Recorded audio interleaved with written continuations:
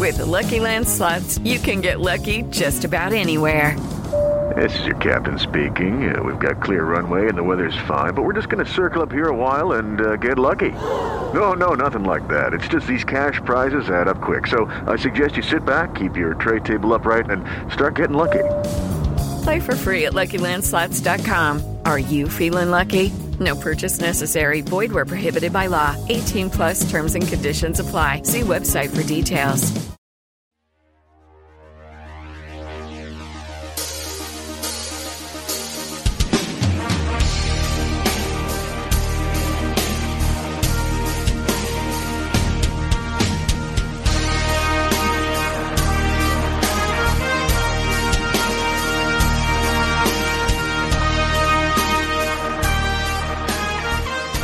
Greetings, dear listeners. This is Jonah Goldberg of the Remnant Podcast, which is brought to you by thedispatch.com and Dispatch Media. You can go to thedispatch.com and sign up now. We've actually opened up the normal yearly subscription sign-ups. If you want to do that, that would be great for us. It helps us have a more predictable revenue stream for the first year, and it's a great vote of confidence, and it's a wonderful thing to do during this holiday season, and it would make me happy. But you don't have to do it. Everything's going to be free for a while, but I just wanted to get that out there. So we're actually recording... Oh, and today's episode is brought to you by DoorDash. More about them later. So we're recording this episode on Thursday of what humans of the future will call last week, and... we just had the constitutional experts testify about impeachment stuff, and we wanted to get one of the he's the I've called him for years a Vulcan because it's not entirely clear to me that he's a human being because he's so smart. And one of my oldest friends in Washington, Ramesh Panuru, former colleague at National Review, still a colleague at the American Enterprise Institute, Bloomberg columnist, senior editor at National Review, and who married up to April Panuru, who we all love. Ramesh, thanks for coming on. Glad to be here. So I wanted to get that out there that we could be a little dated because over the weekend, on the Sunday shows, Mick Mulvaney or Rudy Giuliani could sort of flip and spill the beans or whatever, but or spill the beans without even intending to. That's right. Or sometimes, refuse to spill the beans at the beginning of a sentence and then spill them at the end of the sentence. But I want to just sort of get yours. But since, for the most part, nothing ever changes. Polling never changes. People are all locked in. Attitudes on impeachment, except for a few independents who've slid back against it, haven't changed. Want to get you sort of your sort of the rank punditry take on where you think the impeachment stuff is, where do you think it's going, and then we can get into the more qualitative stuff about what should happen and why it's not going to. Well, the debate over impeachment, all of the politics of it, are structured by the key constitutional provision, which is the 2/3 bar for removing a president in the Senate. And so when you assess the arguments and counter-arguments from a political point of view, all the Republicans have to do is hold roughly a third of the country. And so the arguments may not be particularly good. In many cases they aren't, although they vary. But they don't have to be that good in order to fulfill that function. And I think one of the interesting things about the politics of impeachment, though, is that to the extent it reinforces the Republicans' impulse to just hug that base, it gets in the way of a strategy for winning the 2020 election, which may not be entirely unintended on the part of the Democrats. Yeah, I mean, so sometimes you hear these galaxy brain theories about what the Democrats are really up to, and that it's an attempt to Benghazi Trump, to sort of soften him up, but not actually seek impeachment, that it's that the impeachment push is just a way to sort of de facto censure him and weaken him. But if you actually talk to actual Democrats, they actually really want to impeach him, right? I mean, that's sort of like in we both remember 1998 with Bill Clinton, 1999. There was a lot of game theory about what Republicans were really trying to do, and then you actually talk to actual Republicans, and no, they really want to impeach him. Where do you come down on the strategery here? Well, I think the Democrats would like to remove him if they could. I think they are all pretty much well aware that that is not going to happen, but they want to go on record. They do want to weaken him for the 2020 election. My argument has always been on just, again, this narrow political point that if you want to run against Trump in important part on the ground that he is a corrupt abuser of power and you control the House of Representatives, you sort of have to impeach him. Right. I mean, it's not as though the Democrats were ever going to run a campaign that was like the Clinton campaign against George H.W. Bush in 1992, where you just say, well, maybe he's well-meaning, but he's a failure and he's out of touch. It was going to be a much more harder-edged campaign. And so, I mean, I think you can't be in a position where Trump could say, well, Joe Biden, if anybody really believed the things you're saying about me, your friends in the House would have impeached me, and they didn't, because everybody knows this is just political rhetoric. So I do think they have to follow through on this. But they are clearly still half-hearted about it. Nancy Pelosi's caution, her resistance to doing this still, I think, shows through in the kind of timeline that they've adopted. And I think some Republicans, including the Republican witness on the constitutional hearing, Jonathan Turley, were right in saying, if this is really serious, then why aren't you taking more time to get more witnesses and really do more investigation and deliberation? Yeah, I have to say, I thought Turley's argument was, you can quibble with it and serious people can disagree with it, but I thought it was pretty persuasive that if this really is a serious impeachment, the idea that you're not going to exhaust all of your opportunities and resources and avenues in terms of getting the right witnesses in and all of that kind of stuff is a mistake. It's just a mistake for gaining public support and all of the rest. But I guess the part of the problem I have with it is that at the end of the day, it's just a really fancy, very good process argument, right? It's not a evidentiary argument. It's not a he didn't do it argument. It's this process is mean, and therefore we shouldn't impeach him. Well, it's also a process argument that cannot be made with a straight face by the administration, because the administration's view is not that we need a more extensive investigation. Right. It's that this is a distraction from the important business of doing whatever it is that the Congress is supposed to be doing besides investigating the president. Yeah, so, I mean, I really want to get our colleague or friend Andy McCarthy in here when next time he's in Washington, because you're the wrong person to grill about this. But this argument that the process has been unfair and that the Republicans weren't allowed to call witnesses, are you aware of any witnesses that they wanted to call in these closed hearings that were actually exculpatory witnesses? Or wasn't the whole point that they want to bring in Hunter Biden and Joe Biden and that kind of stuff? That's not contradicting the facts as alleged against Trump. That's just trying to fuel the same narrative that he's trying to get Ukraine to fuel.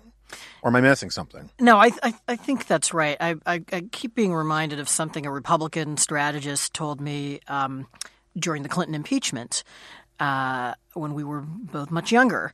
That speak for yourself. That he said, the Democratic strategy against impeachment was to put on red noses and big floppy shoes and then complain it was a circus. Right. And that's really what the House Republicans have been doing. So do you think that there's anything foreseeable that changes the trajectory of this? Do you think, you're hearing more and more talk about how maybe they just don't even impeach and go to censure? Do you think that's possible? Do you think that's a smarter play?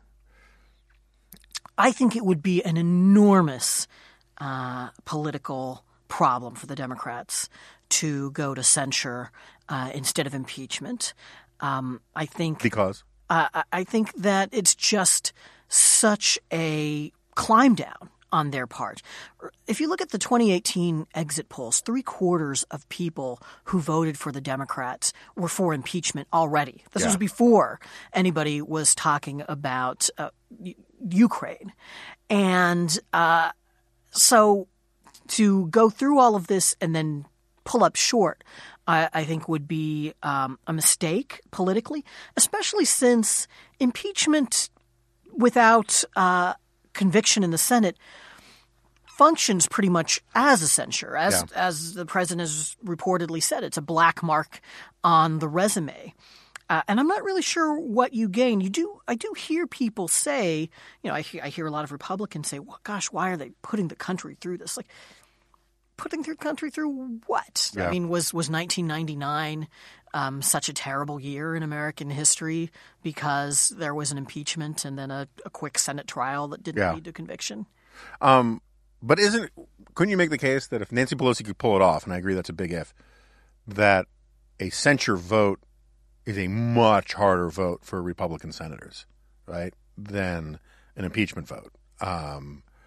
A censure vote is much harder vote for Republican House members too, right? I mean, because a lot of these people would like to say, I don't like what President Trump did, but it's not impeachable. And the impeachment vote allows them to vote with the president. The censure vote creates a problem where they might have to vote against the president. Or do I have that wrong? I imagine that Republicans would find a way to wiggle out of any such challenge. So, well, of course, I don't approve of everything that the president has said or done, but a censure is a really extraordinary move. You can hear what they would say. So on the substance stuff, there's no constitutional provision for a censure right, which is actually true. Which is true, yeah. So one of the arguments you hear, which I actually think is kind of a good one, is that what the founders meant by bribery was very, so what you do is you get this, you hear Democrats say, look, what President Trump did fits the exact definition of bribery in the federal statutes. And I think they make a good case there. The problem is that there were no federal statutes against bribery when the Constitution was written. There were only like 3 crimes in the Constitution, right? And originally all criminal law was supposed to be at the state level. So what they meant by bribery was much more grandiose than what the now federal code says. Do you think that the bribery of the federal code is commensurate to the bribery clause in the Constitution? I don't, but I also think that bribery is an odd way of looking at this because typically when we think about bribery, you're bribing a cop to not enforce the law or something like that. Bribing the president of Ukraine is a different kind of thing. I mean, we don't, in a certain sense, we don't care about the integrity of Ukrainian law. Mm-hmm. It's perfectly acceptable for us, for the U.S. government to bribe in the sense of offering inducements, positive and negative, to get a foreign government to do something that's actually in the national interest. The problem here isn't really the bribery. The problem is what the Ukrainian government is being asked to do in exchange for the bribe.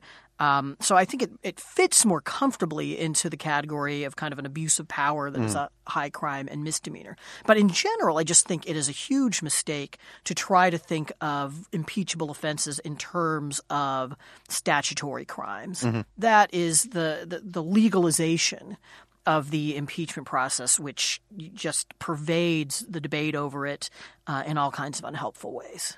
So just a big picture. And for listeners who are sick of all of this, we're going to move off of this shortly. But just big picture, where do you come down on the questions? Was it an impeachable crime? Do you think he did it? And if you think he did it and it's impeachable, do you think he should be impeached? Because those are 3 separate questions. And then 4th, should he be removed? Okay, so I think that the evidence is quite strong that he conditioned official acts of the U.S. government on the Ukrainian government taking steps to help him, or that he perceived would help him. And that is an abuse of power. Whether it's an impeachable offense, the thing that gets fuzzy here is there is an element of political judgment that is required in reaching that conclusion. So there is a subjectivity to it. That's why people want to jump to, well, is it a statutory offense? Because you can make it more objective. But I think in the nature of things, it just can't be that objective. I think it is in the right ballpark. So a Congress that found this kind of thing worthy of impeachment would be within its rights. The question would be sort of, is it serious enough? Is it grave enough? And then given the totality of political circumstances, is this the right thing to do?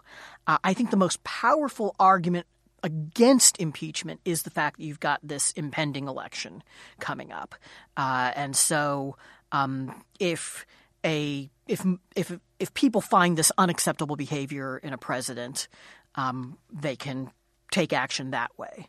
But I think I think that I would be very likely, if I were in the House, to vote to impeach. And in the Senate, I would be deliberating long and hard, but I would be seriously considering removal. Yeah.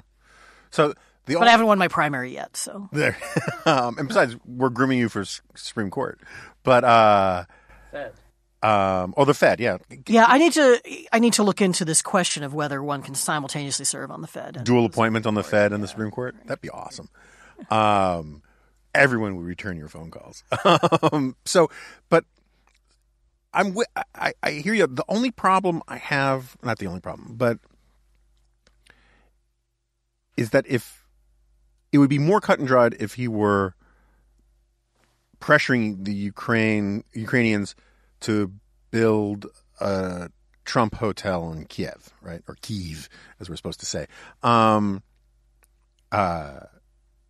I think more people would recognize that as a sort of an abuse of power if he was like saying, you don't get military aid unless you build my hotel. At the same time, I'd be more inclined to argue that that's a better case to leave to the voters. But what he was trying to do was actually influence his political chance, the election. I mean, people use meddling with the election a little too glibly, but what he was trying to do was increase his chances of getting reelected by doing something slimy with Biden. I actually think that the CrowdStrike stuff is more disturbing than the Biden stuff. But so saying leaving it to the problem with saying leave it to the voters just on the merits is that the whole crime alleged is that he was trying to play games with the voters, right? He was trying to muck up the election and put his thumb on the scale of elections. So when you say leave it to the voters, if you can't punish that, then that sort of gets at the heart of why we have an impeachment, provision in the first place. My understanding is, it's not clear to me that Madison would have wanted an impeachment clause if he knew we were going to have presidential term limits, right? The whole idea was to keep a president from abusing his power to stay in office and all that kind of stuff and turning into a tyrant. If you have an election, that's a safeguard against that. But if he's committing acts to skew the election in his favor, then that argues more for impeachment rather than less to me than some other crime. So the reason I reject that argument is I think it doesn't take into account the political context of impeachment versus an election. To beat President Trump in an election requires much less of a public consensus against him than his impeachment and removal. To impeach and remove him, you would need something in the ballpark of 2/3 of the public being against him.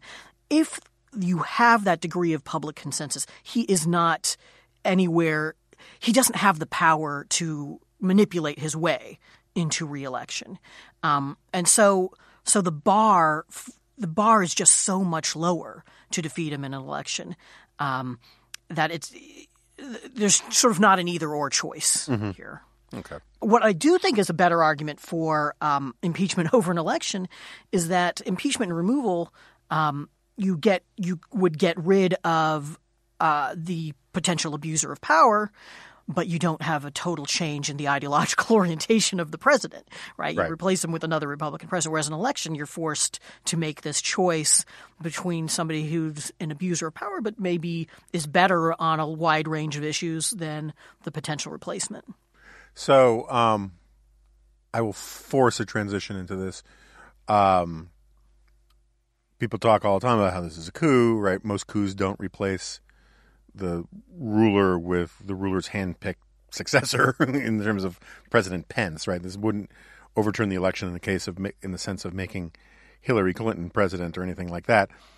But it does sort of on the politics side, moving past impeachment, the idea that Mike Pence could replace Donald Trump politically on the right, like the prospect of watching Mike Pence try to fill a stadium with people wearing MAGA hats and cheering the way they do for Donald Trump strikes me as highly implausible, right? And so that sort of, in my rough, aphasic kind of way, gets us to what the future of the Republican Party is, right? Mike Pence clearly thinks he's the future of the Republican Party, or at least that's what he wakes up every morning trying to convince himself. Does the GOP, let's assume he's not impeached, let's assume he makes it, whether he's reelected or not, how Trumpy do you think the future of the GOP is? Well, I think it depends a lot on whether he loses in 2020 and if he loses, how he loses. Uh-huh. So does he lose by a large margin? Does he lose while also having Republicans lose the Kansas Senate seat and lose control of the Senate and so forth?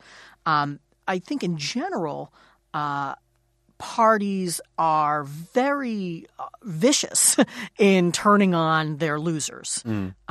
So you think about the reputation, the political reputation of Jimmy Carter and George H.W. Bush. Now, those people can be rehabilitated as people. Mm-hmm. Americans are pretty forgiving in that respect, but parties tend to view those people as having been serious mistakes in retrospect. Now, of course, Trump's has defied the odds in a lot of ways, but I think that there are an awful lot of Republicans who have been supporting him on basically just partisan grounds, and once that is no longer something that binds them to him, that he'd look a lot different in the rearview mirror.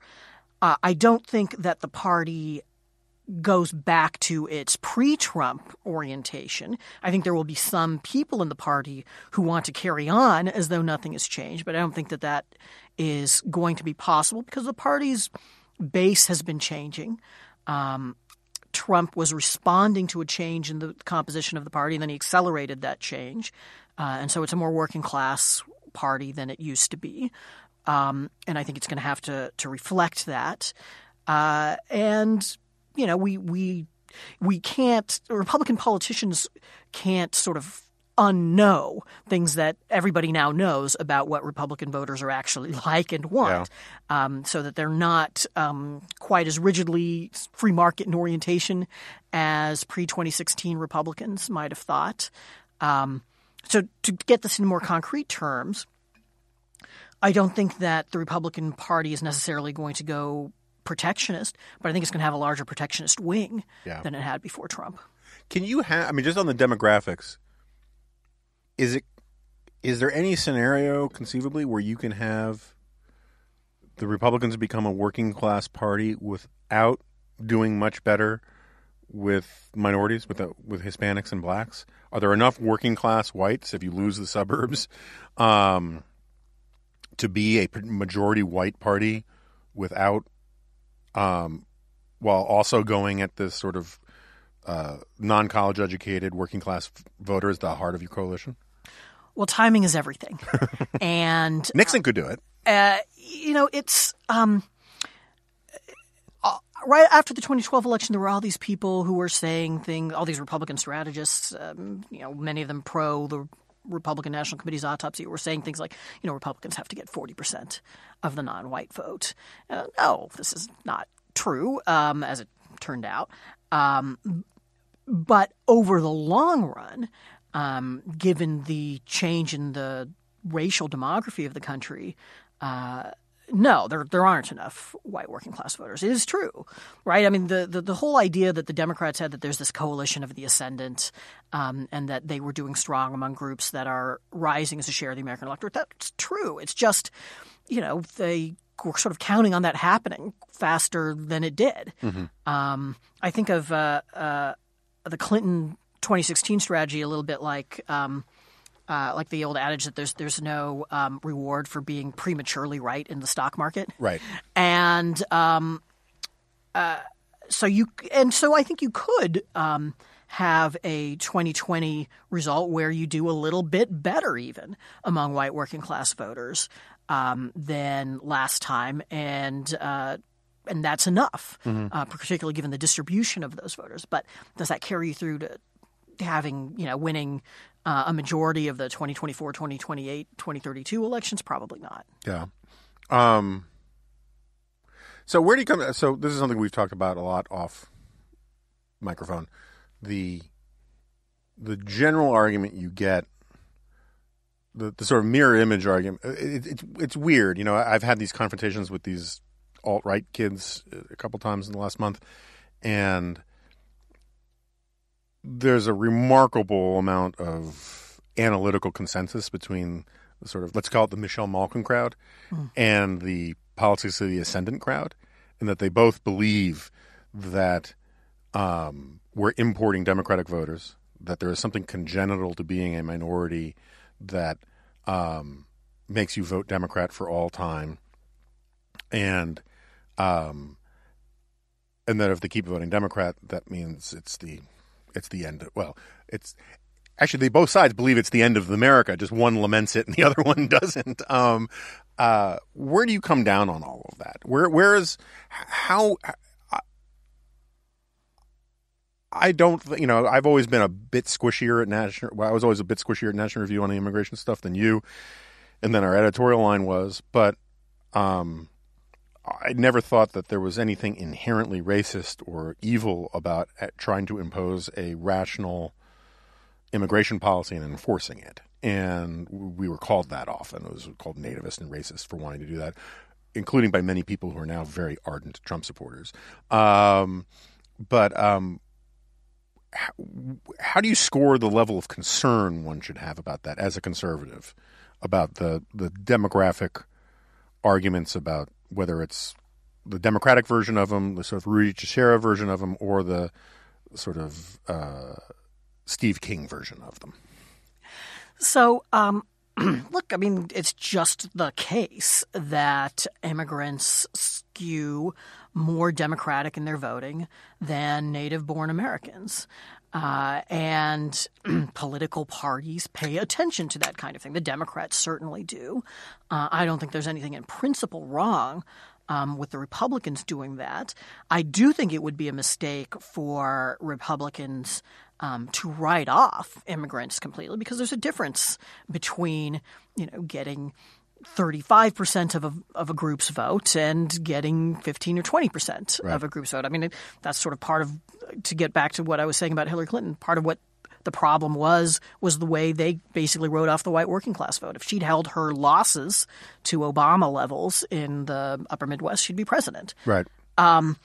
So, I certainly don't think I don't believe in any kind of like biological predilection to vote for Democrats or Republicans, which is obviously, counter-indicated by the fact that groups change their political alignments over time. I do think that assimilation is likely to weaken a group's sense that it needs to be with the Democratic Party. And that a different immigration policy would better promote assimilation. So the main reason I want a more assimilative immigration policy is because I think social cohesion, a shared sense of belonging on the part of the country is a good thing, but I do think it would probably have some long-term benefits for Republicans as well. Yeah. But you've got to find a way to promote that sort of thing without communicating the idea that you hate immigrants. Right. People are oddly averse to voting for people they think hate them. But there's also this notion out there that that the racial categories that we have today, or the ethnic categories, whatever you want to put it, are locked in and eternal, right? I mean, you go back and you look at how many Italians were not only did not consider themselves white, but were not considered white. White as a category was several ticks below where it is, where people think it is today. I mean, the very few WASPs in the sort of Brahmin establishment, right, particularly cared that you were white if you were Irish or if you were Italian or something like that. And you have lots of Hispanics who call themselves white. You have lots of Asians who may not call themselves white, but culturally assimilate fairly white. Do you think that the political valence of whiteness is as baked into the cake from either side of the analysis? No, I mean, I do think that is... I mean, you're one of the whitest people I know. Thank you. I don't know. Okay. But... I handle spicier food better than you do. Yeah. This is... I was at an Indian restaurant the other day, and they obviously made assumptions about me and made the food spicier than I wanted, and I think it's just like textbook microaggression on the part of fellow Indian Americans. But anyway, leaving that aside, all of these projections about when the U.S. becomes majority minority, right, in the 2040s or 2050, the precise estimate shifts over time. They presuppose that mixed race people won't consider themselves white, right? That Hispanics won't consider themselves white, and maybe that will be true. It may be that in modern America, identifying as white, it has less social cachet, despite your best efforts, than it used to have. But we don't know that. I think that is very much an open question. Yeah, I mean, I just, as someone who grew up in New York City, the idea of finding a great source of meaning and identity in whiteness always struck me as kind of weird. Well, as a white person, I think, I just never began a sentence that way. But since you brought up I guess I brought up Indian food. Were you particularly offended by Tom Nichols' attack on Indian food? Did you see this on Twitter? It caused a great deal of outrage. I did see this. It is from time to time he puts out a tweet that makes me question his judgment. But that wasn't one of them. And his judgment about Indian food is just obviously and objectively mistaken. Yeah. I mean, there are some people who say that there's no disputing taste, but this is wrong. Yeah. His taste is wrong. Yeah. But there's also an enormous diversity of Indian food. I mean, there are more languages in India than there are in Europe, right? And there are more cuisines probably too. Yeah, but I think I think it's okay to have to assume that he was meaning sort of the kind of Indian food you get in America. Yeah, sure. Right? And that's good stuff. I love it. Yeah. Yeah, and of course, and there is more of a sameness to those restaurants than there is to the actual cuisine of India.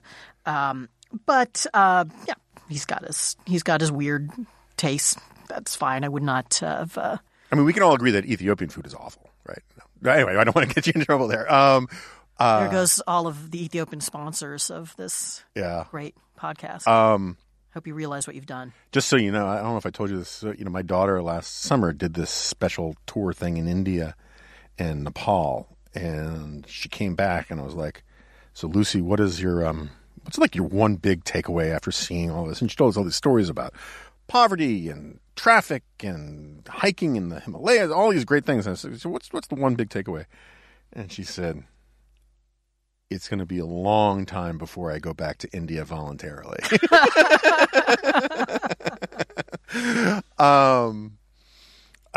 But just to be clear, I really love Indian food, and one of the reasons why I love DoorDash is I can get Indian food from a lot of different places. So that's a good reason to talk to you about DoorDash. Crushing it at work? Laser focused on beating that boss level? That doesn't mean you shouldn't eat. DoorDash can help you get your next meal from your favorite restaurant in minutes. Because DoorDash connects you to all of your favorite restaurants in your city. Ordering is easy. Open the DoorDash app, choose what you want to eat, and your food will be delivered to you wherever you are. Not only is your favorite pizza joint already on DoorDash, but there are over 340,000 restaurants in 3,300 cities. So you might find a new favorite too. With door-to-door delivery in all 50 states and Canada, order from your local go-tos or choose from your favorite national restaurants like Chipotle, Wendy's, Chick-fil-A, and the Cheesecake Factory. Don't worry about dinner. Let dinner come to you with DoorDash. So right now, our listeners can get $5 off their first order of $15 or more when you download the DoorDash app and enter promo code REMNANT. That's $5 off your first order when you download the DoorDash app from the App Store and enter promo code REMNANT. Not dingo, but REMNANT. REMNANT. Don't forget, that's promo code REMNANT for $5 off your first order from DoorDash. Okay, so let's since I mentioned DoorDash, one of the things that companies like DoorDash and Uber and all these kind of places do is they are disruptive to sort of the incumbents in a given market. And this is something that a lot of conservatives all of a sudden have decided is very bad. That creative destruction is bad. That the Schumpeterian gale of capitalism needs to be fortified against. And we've seen a bunch of different versions of this attempt now. What do we call it? The Amariites, the Amarians. There's Rubio with Rubionomics, and there's Josh Hawley with his stuff, and there's our old friend Tucker Carlson, who's saying, I would argue, a lot of economically ridiculous things these days. First of all, what's your general take on it? Do you think that there are some versions of it that are better than others? And if so, why? And is this sort of economic planning of the right the future of the GOP? So I'm less hostile to say Senator Rubio's speech on what he calls common good capitalism than a lot of my free market friends.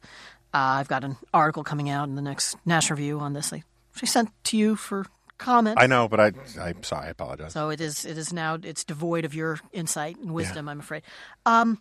So I think that some of the questions are the right questions. So government does exist to pursue the common good, right? To pursue goods that we cannot achieve on our own, or even in coordination with other people and groups that are smaller than the state. Now, how we do that is a different question. And I think that and I'm just going to stick with Senator Rubio because having read him the last couple of days, I'm more familiar with where he's coming from. So there's a lot of things he doesn't explicitly say in the speech, but that if you put a lot of attention on what he's focusing on the speech, you'll make some assumptions. So, for example, is it true that markets can sometimes and should sometimes be limited or shaped to pursue the common good? I think that's absolutely correct. Is it true that a central problem or the central problem of our society is that we haven't shaped the market enough and that we've allowed the market to run wild? I think that is a much, much more dubious proposition. Now, he never says that, right? He never says that that's the fundamental problem, and maybe that's because he's just trying to get conservatives to reexamine something they take for granted as opposed to just echoing the stuff that he agrees with all conservatives on. But I think it was a mistake. It was a rhetorical mistake because there's plenty of places where what we have is precisely a failure to allow markets to thrive and to fulfill their potential. I mean, I think some of the great problems we have with our economy have to do with the overregulation of housing markets. It's not unfettered capitalism; it's fettered capitalism. Deeply fettered capitalism, right? Or with the or with a higher education system in this country that is largely shaped by government policies and particularly by federal policies. Now, at some level, Rubio knows this because he's introduced a lot of good legislation on a lot of these subjects. But you would not get a sense from listening to a speech that we live in something other than a night watchman state. Mm-hmm. But what does it say about the GOP these days that I'm no Luke Thompson. I'm no comfortably smug. I am not a Rubio basher. I actually like Rubio. But one can say without fear of instant contradiction that Rubio has very sensitive political antenna and that he likes to get out in front of ideas in ways that lots of politicians do, but he hides it worse than some do.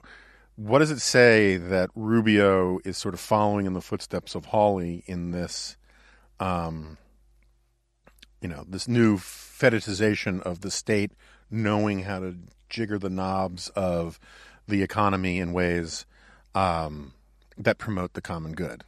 So I take a little bit of a broader historical view of this and just say every major attempt at redefining conservatism or the Republican Party for a very long time has involved softening the edges of its support for free market capitalism. Mm-hmm. I mean, I think arguably you could even look at Ronald Reagan as an example of this, who runs in 1980, very pointedly not being the second coming of Goldwater, but being somebody who has sort of Goldwaterite instincts, but also says, I'm not going to threaten your Medicare and Social Security. Mm-hmm.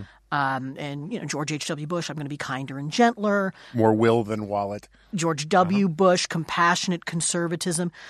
So I think that there has long been a sense among Republican politicians that the weak point of the Republican Party platform was its economic agenda. And I think that's right. Now the question is sort of,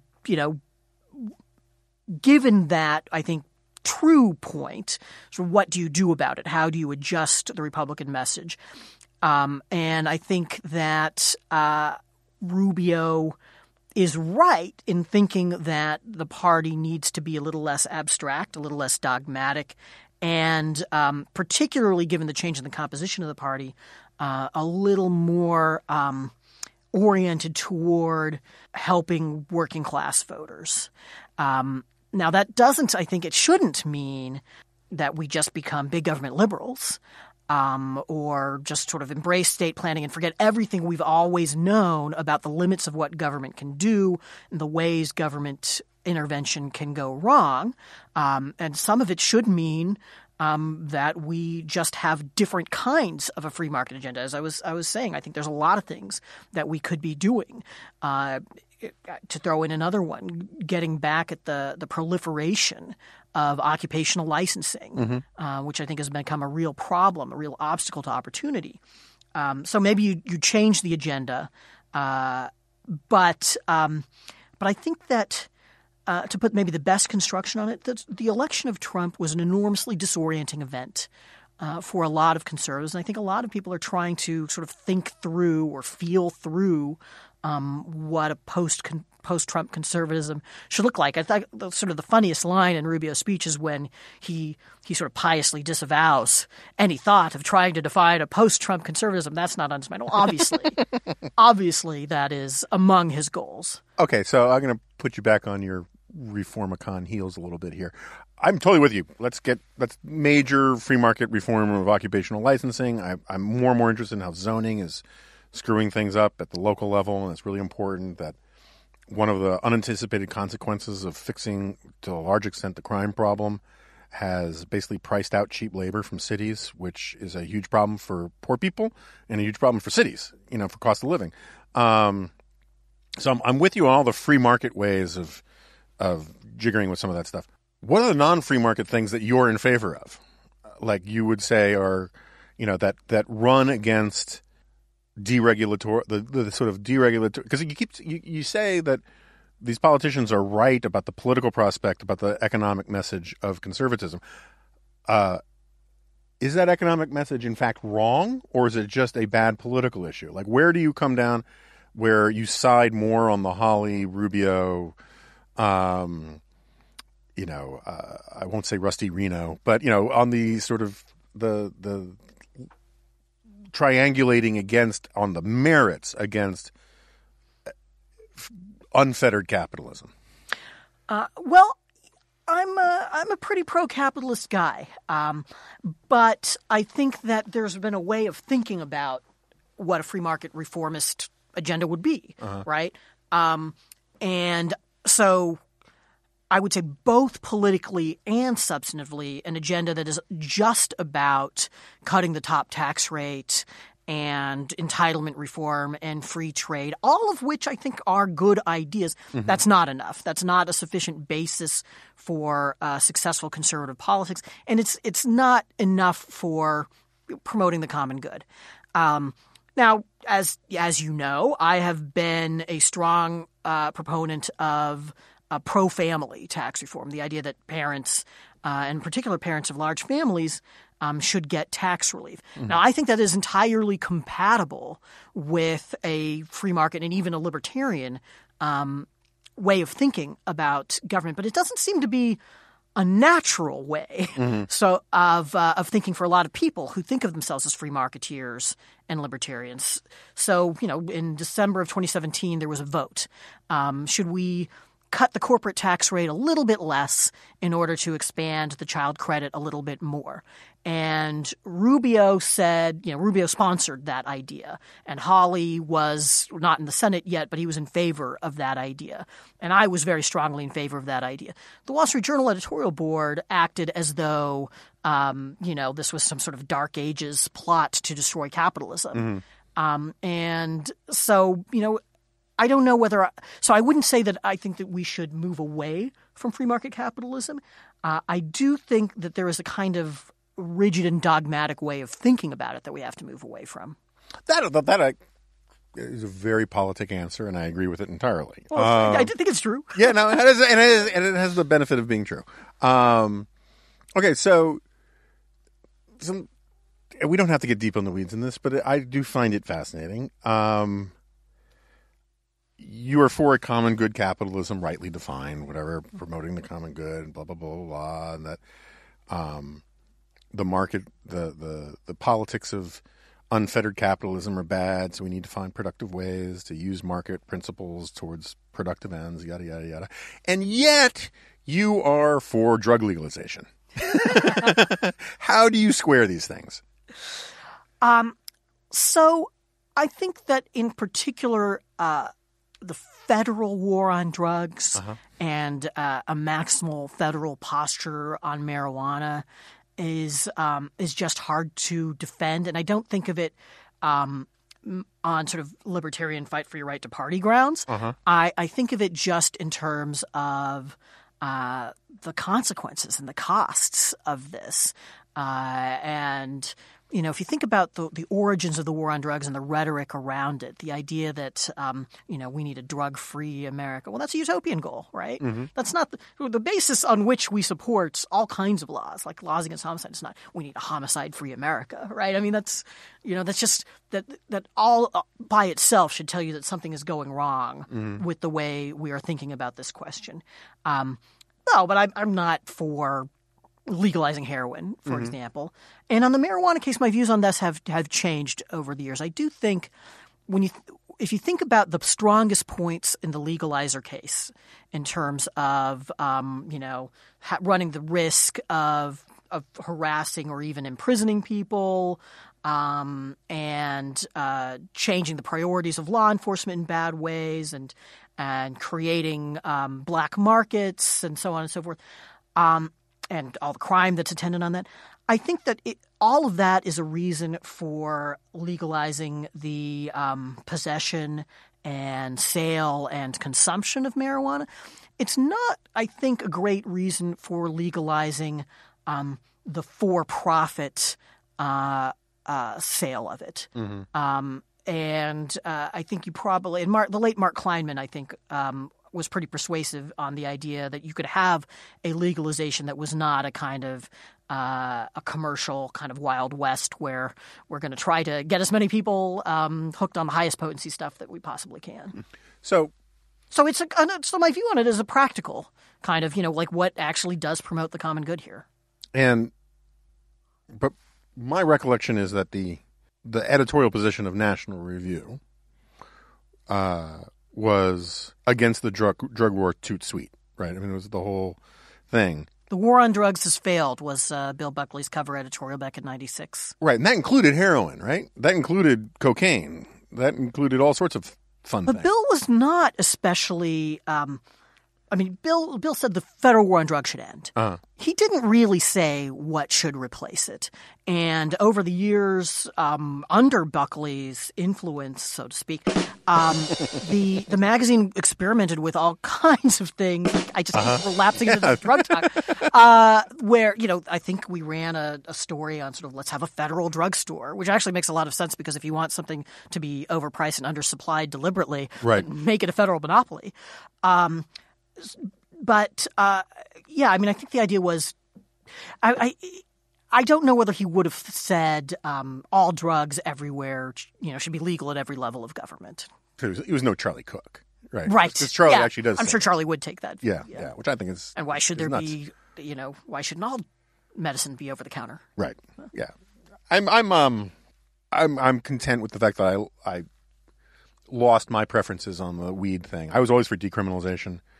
I would have really liked it if Colorado was the only state to do that for like 10 years and we could do lots of data gathering and look at it and see how it went. This mad rush everywhere across the country to legalize it everywhere, I think it was a mistake, but it's not the end of the world.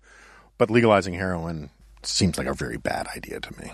And I remember asking early on in my tenure at National Review, I remember asking you and Rich and a bunch of people what the editorial position of the magazine would be on the war on drugs if the war on drugs worked. And I could never get a completely clear answer on that one. But anyway, I just think it's funny that there's we know Charlie's view. What Charlie's view would be on this. Yes, no, we do.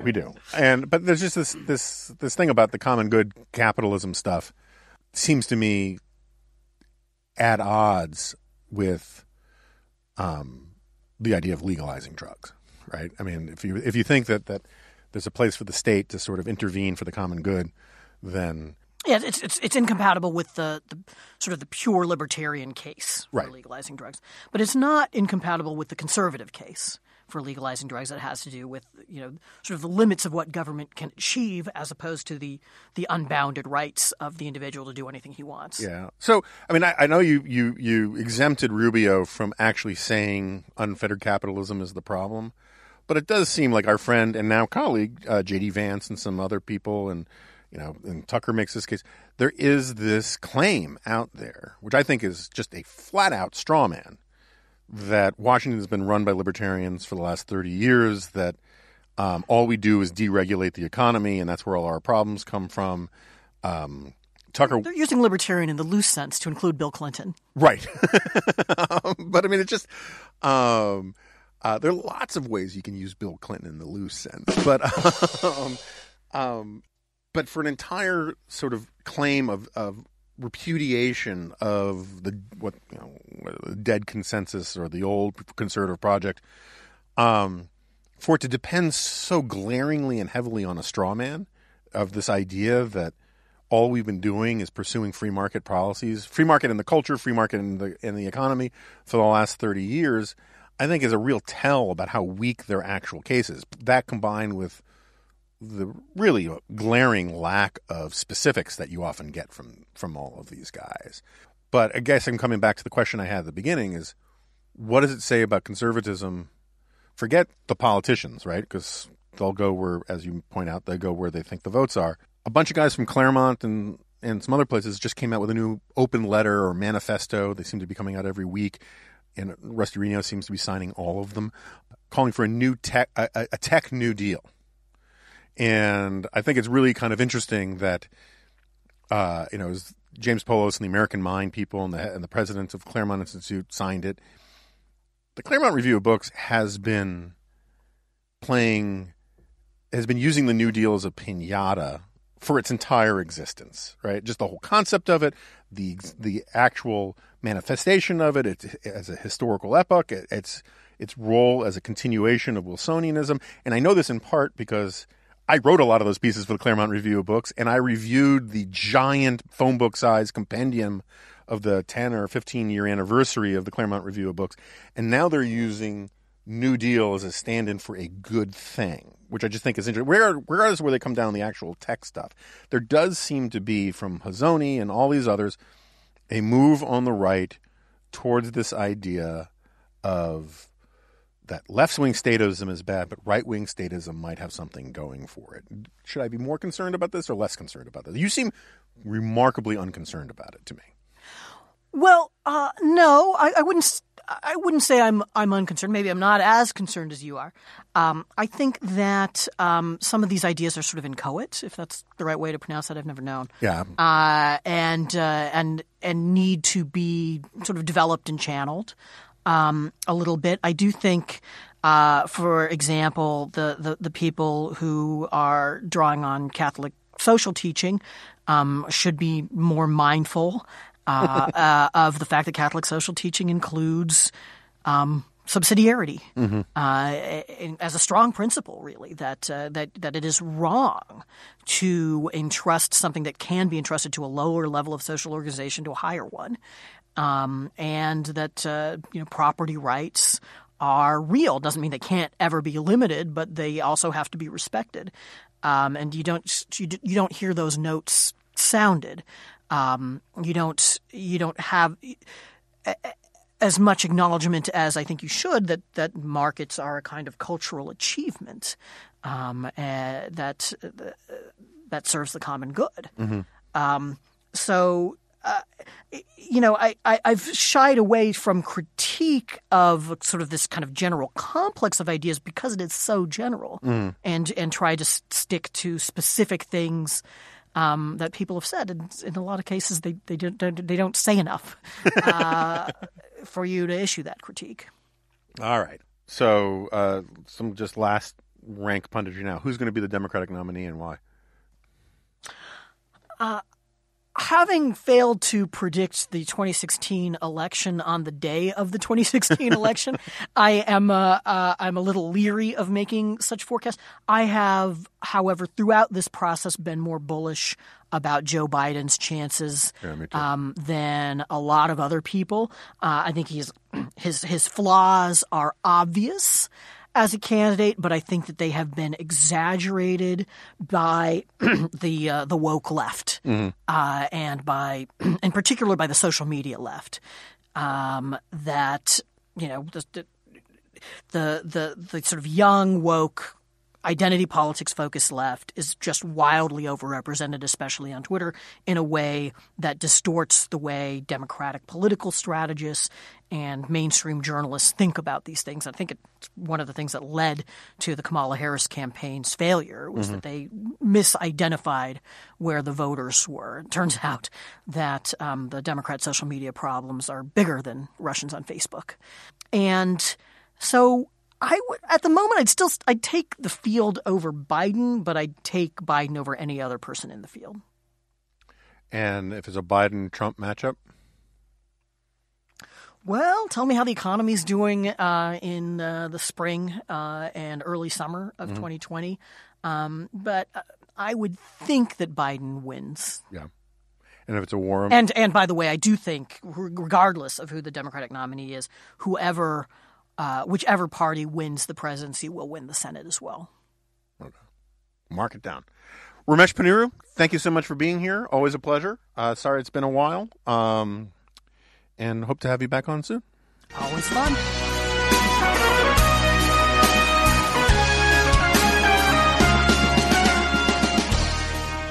Okay, so Ramesh has left the building.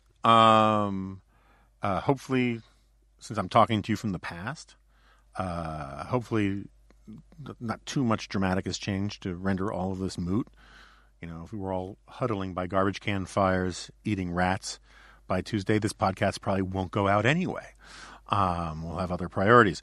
Jack, did anything vex you about this? So you listened to the Nick Gillespie thing, right? The greatest crossover event since some other crossover event? Yep. Any peeves, grievances, corrections? I've been killing myself. I've been muttering to myself for 3 days now. Herculoids, because I couldn't remember the name of the Hanna-Barbera cartoon with the Herculoids in it. But other than that, congratulations. Yeah. So for all I know, by the time this airs, the story will have developed more. But this weird attack by my friend Tucker Carlson on Ben Sass. It's serious when they call them my friend. That's right.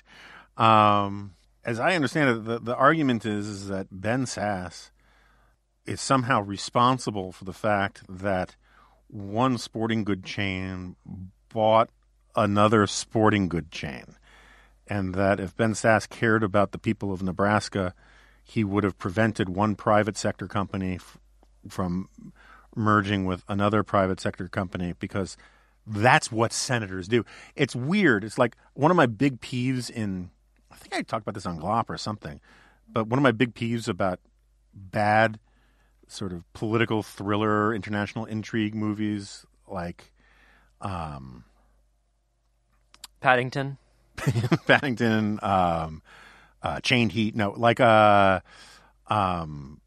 Mark Wahlberg movie Shooter, like the Tom Clancy second season a little bit.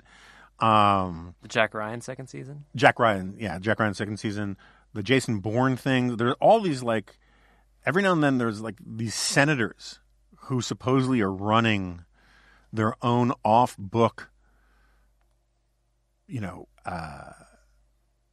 black ops operation where they can send American troops into battle to go do coups or whatever, and that like somehow there's like some paperwork that allows the chairman of the Foreign Relations Committee to tell a group of Navy SEALs to go do something. It just doesn't work like that. Now who's being nice? It's the same thing with this idea that like in one senator would have would have stopped this thing from happening, or that never mind that he should have. And this is again, I really like Tucker personally, and we go way back, but his approach, like what he did at the National Review Institute, where he says, look, the market is just a tool, like a toaster or whatever. First of all, it's not just a tool. It is a tool, but it's not just a tool. A gun is a tool, but a gun is also the manifestation of your Second Amendment right to protect yourself. A pen is just a tool, but a pen is also one way of expressing your First Amendment right. A church is just a tool in the sense that it's just a place where you go to do something, but it's also the physical manifestation of your First Amendment right to worship freely and to assemble freely and all of these various things. The market is just a tool in the sense that it is what the Marxists used to call praxis. It's the point of the meeting of theory and practice in a real way, and markets solve problems as tools, but they are also the manifestation of a fundamental right to pursue happiness as you see it, to purchase things, to use the fruits of your labor as you see fit within very broad constraints. And to relegate markets to the tool suggests that there are people who know how to use these tools better, and that Tucker's one of them. And then the problem is that whenever Tucker gets pressed on this stuff, look, I'm not an economist, I'm not a policy wonk, whatever. And it's a very sort of Jon Stewart-y kind of thing where he does these sweeping broadsides against the free market right up until someone says, well, what do you want to do instead? And he says, I don't know, that's not my thing. It's funny because Jon Stewart and Tucker Carlson are such good friends. Yeah, no, there's a certain amount of irony there. And I took very much Tucker's side in the Jon Stewart-Tucker stuff. I thought Tucker's, one of the things that Tucker had over his opponents on Crossfire was that, unlike James Carville and Paul Begala, Tucker actually said what he personally believed rather than sort of what the party line of the day was. And so I take Tucker at his word that he believes a lot of this stuff, but it just strikes me as a lot of demagoguery most of the time, because the idea that there's, for example, suggests that Ben Sass is bought and paid for by Paul Singer because Paul Singer is his number one donor or number one contributor or something like that, leaving out the fact that I think Paul Singer or Elliott Capital Management or whatever it's called gave $5,400, which was the legal maximum to Ben Sass's campaign or something, which has probably Singer tied with, I don't know, 1,000, 10,000, 15,000 other people and institutions that maxed out at $5,400. And the idea that Ben Sass would have exercised his moral and constitutional principles and stopped this Bass Pro Shops from merging with Cabela's, if only he hadn't been bribed by $5,400. It's just, I can't believe that Tucker actually believes that. And so anyway, this kind of stuff, which is so prevalent on the right these days, these sort of glib guilt by association attempts to sort of smear politicians who aren't completely in the party line, or to make these arguments that somehow we all know how better to run the economy. It's just that these corrupt forces inside of Washington and the libertarian hegemony in Washington are preventing it from happening. I just find so wildly unpersuasive that it really drives me crazy. I guess I held it against Ramesh a little too much. Anyway, that's all I've got. Well, Jack, that's not all I've got. Okay. There are two remnant-related items that we need to address here. I'll let you pick which one goes first. We have a late entry to the accent contest. Dear God. Okay. And a chance to debate whether you're right about something. Okay. I'll take new accents for 200, Alex. So you may have seen on Twitter that there was demand for Madeline Cairns to submit a voice. I have. I've wanted her on the podcast. Well, she's been on mine. We're friends. I understand that. And I asked her about this, and she was game. Okay. So we've got it right here. And I'm going to do what we did last time, play it for you as I have it in studio, and then put the real, better recording in the actual show. Full transparency. So, here we go. Make sure this is loud enough. I'm quite sure that a man of your intelligence will see that there can be but one outcome to this affair. It is necessary that you should withdraw. You have worked things in such a fashion that we have only one resource left. It has been an intellectual treat to me to see the way in which you have grappled with this matter, but I say, unaffectedly, that it would be a grief for me to be forced to take an extreme measure. Oh, you smile, sir, but it really would be, I do assure you. This is not danger. It is inevitable destruction. You stand in the way not merely of an individual, but of a mighty organization, the full extent of which even you, with all your cleverness, have been unable to realize. You must stand clear, Mr. Holmes, or be trodden underfoot. So there we go. What do you think? I don't want to be sexist about this, but that's a great way to start a sentence. It is, isn't it? She sounds less like a supervillain to me, and more like a lady I really would not want to cross, opposing the construction of a highway in Glasgow or something. She's also just too euphonious. I mean, she is a trained singer. I know.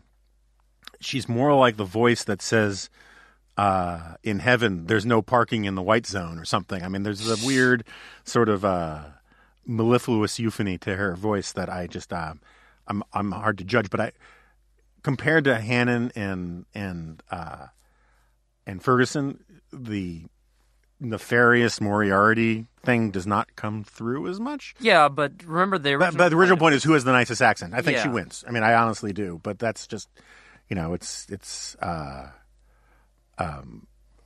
maybe it's just my fondness for the feminine Scottish accent or something. But I think it's great. And so that leaves to debating whether you're right. Yeah, but hold on. We should tell listeners, if they have no idea what we're talking about here, that this was a long-standing thing where we're going to have a competition of various accents, of foreign accented or Anglophile accents. Who have been on the show. Who have been on the show. And it was at the end of the Andy Smerrick episode? Yeah. Yeah, that we ran the entries from Charlie Cook, Daniel Hannon, and Neil Ferguson. And Sean Connery. And Sean Connery. So if you want to go listen to that whole episode or just fast forward to the end, you can hear those entries there. Okay. What am I wrong or right about? So the post-National Review Remnant has just crossed the 2 million listens, 2 million downloads marker. Outstanding. And we, back when it crossed 1 million, I think this was in September, early September, you asked me to predict when it would cross 2 million.